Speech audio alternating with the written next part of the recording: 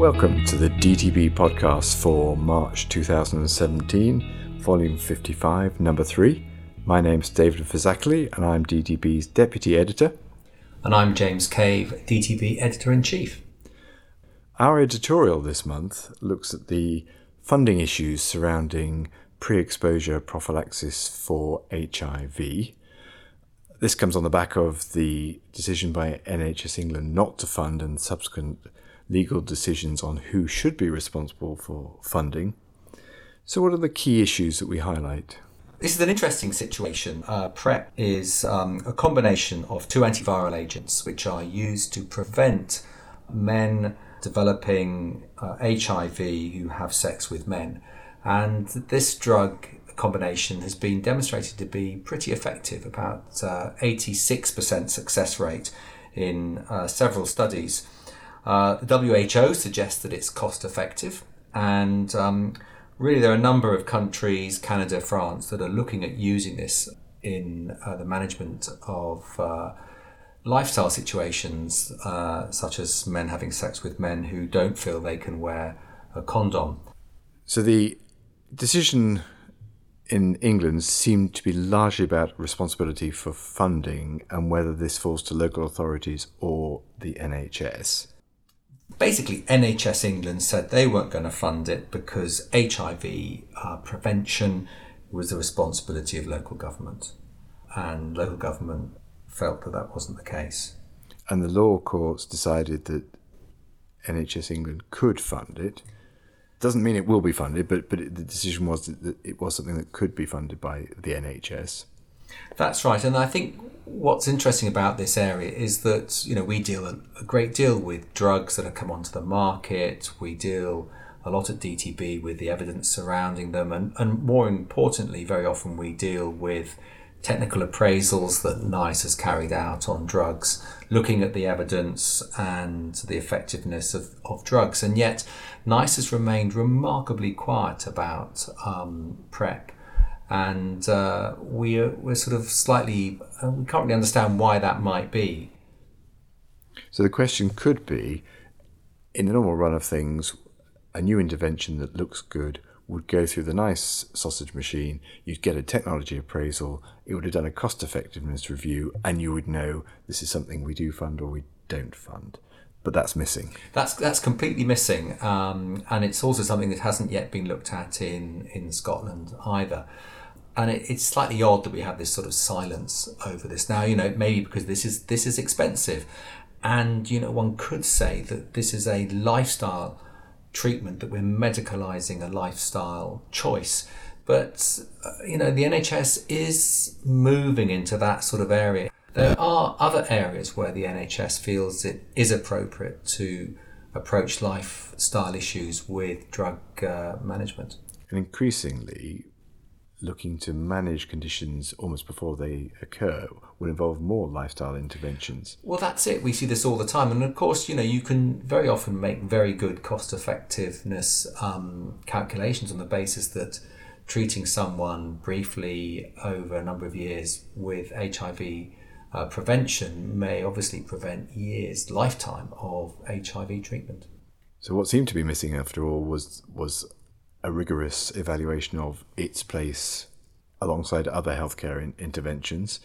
But equally, this debate between who should fund it seems a bit anomalous, thinking that everything comes from taxation. Well, this is it.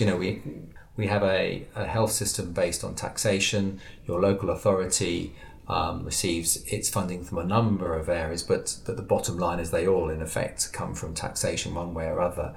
And what we have really is a local spat between two sides of government agencies trying to avoid perhaps a treatment which is highly effective. Okay, thank you very much. And our first main article this month looks at a newly licensed form of desmopressin called Nocturna, which has been licensed for treatment of nocturia associated with nocturnal polyuria. So perhaps we should start with some basics. What do we mean by nocturia and what do we mean by nocturnal polyuria? Yes, so nocturnal polyuria is a particular subtype of nocturia. So if you get up at night, that's to urinate, that's nocturia. if you have nocturnal polyuria, what you're doing is you're passing at least a third of your total 24-hour urine output at night. So it's a particular subset of nocturia. And obviously it's not something which patients will come and tell you they've got. You'll need to do that little bit of clever work to work out whether, if someone's getting up 3 or 4 times in the night, whether they've got straightforward nocturia or whether they've got nocturnal polyuria. And that's assessment through urine diaries, monitoring how much and when people produce urine, and that's quite simple to do, but involves a step that it's a bit of homework. It requires plastic measuring jugs and as you say, a diary. So what is this new product? So this is a new formulation of desmopressin. It's called Nocturna. These are sublingual tablets, and they come in 2 strengths, and this is the slightly odd or unique aspect of Nocturna. It comes in a 25 microgram tablet and a 50 microgram tablet, with the idea that for women they should have the 25 microgram tablet and for men the 50.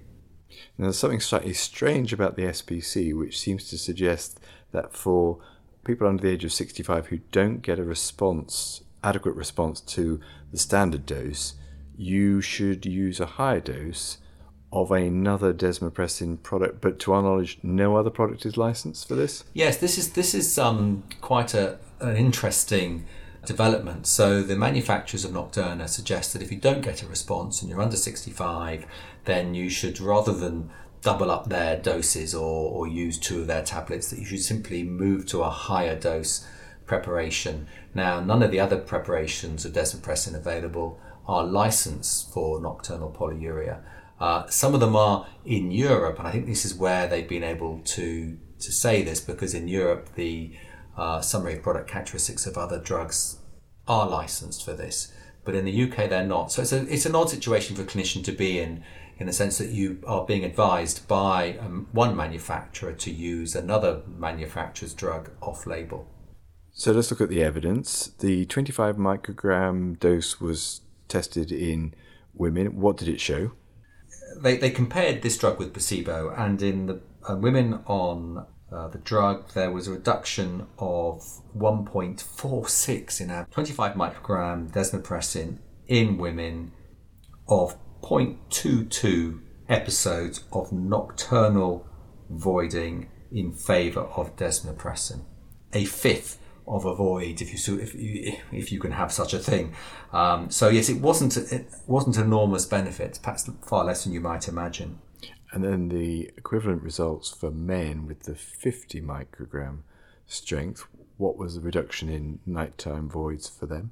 So we're looking at a similar situation with the mean reduction in nighttime voids in the desmopressin group of 1.29 at the 50 micrograms and 1 reduction with placebo, so the treatment difference of 0.29 in that group. So 0.2, 0.29 overall reduction in nighttime voids. As an average, that's right, yeah. Okay. And harms, what harms do we anticipate? Well, so, as you might expect, dry mouth is the commonest adverse effect that people complain of, and the one that I think most worries perhaps clinicians is hyponatremia, and as a consequence of that side effect, the SPC suggests that you should be checking someone's U's and E's in the first week between day 4 and 10, and then again at 1 month to ensure they haven't developed hyponatremia.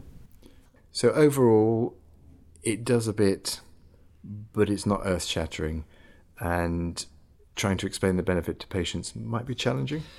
Yes, I think it's difficult because nocturnal polyuria is difficult. These people are passing considerable volume of urine at night, and any treatment that can help that would be very welcome. So there may be a subset of people who really do benefit from this drug, but at the moment it's very difficult from the studies we have to judge the clinical significance of this drug. So our final article this month looks at the thorny issue of penicillin allergy. Lots of people seem to have or talk about having a history of allergy to penicillin, but what does that actually mean? and how should it affect our treatment choices?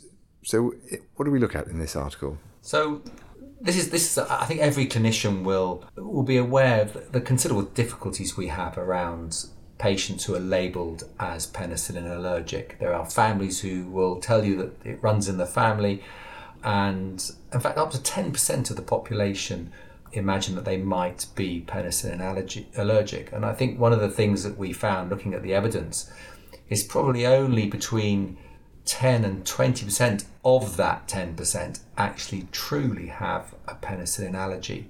And so one of the things that we discuss in quite a lot of detail is how we should manage patients who have penicillin allergy, particularly those where it may have an important impact on their treatment options. And the main areas we cover in this article? So we look at the importance of a good history, the differential between an immediate reaction to penicillin and a delayed reaction. We look at the timing of perhaps when you should consider referring a patient to an allergy clinic. And also we look at the cross-reactivity between penicillin and other beta-lactam antibiotics such as the cephalosporins. So we try and give a broad overview of the situation and also some pragmatic help about how you approach that situation when someone comes to see you, they need an antibiotic and they're labelled as having penicillin allergy. And apart from the obvious of not treating people inappropriately with penicillin and causing a further reaction, for those who have not got a true allergy, why does it matter that we have a label or not have a label? I mean, there is some significant morbidity associated with being labelled as having a penicillin allergy, particularly around admissions to hospital. These patients often have more complications and longer admission length. So there is actually a significant risk to being badly or poorly labelled penicillin allergic when you're not. And obviously no easy answers, but still an area we should be tackling. My feeling was that I was left unsatisfied by the evidence that we could find, and I'm sure what we require is some big primary care-based databases to really look into this in more detail in the future. Okay, thank you very much. To read these and any of our articles, please visit our website, dtp.bmj.com, and to make any comments, please email dtpeditor@bmj.com.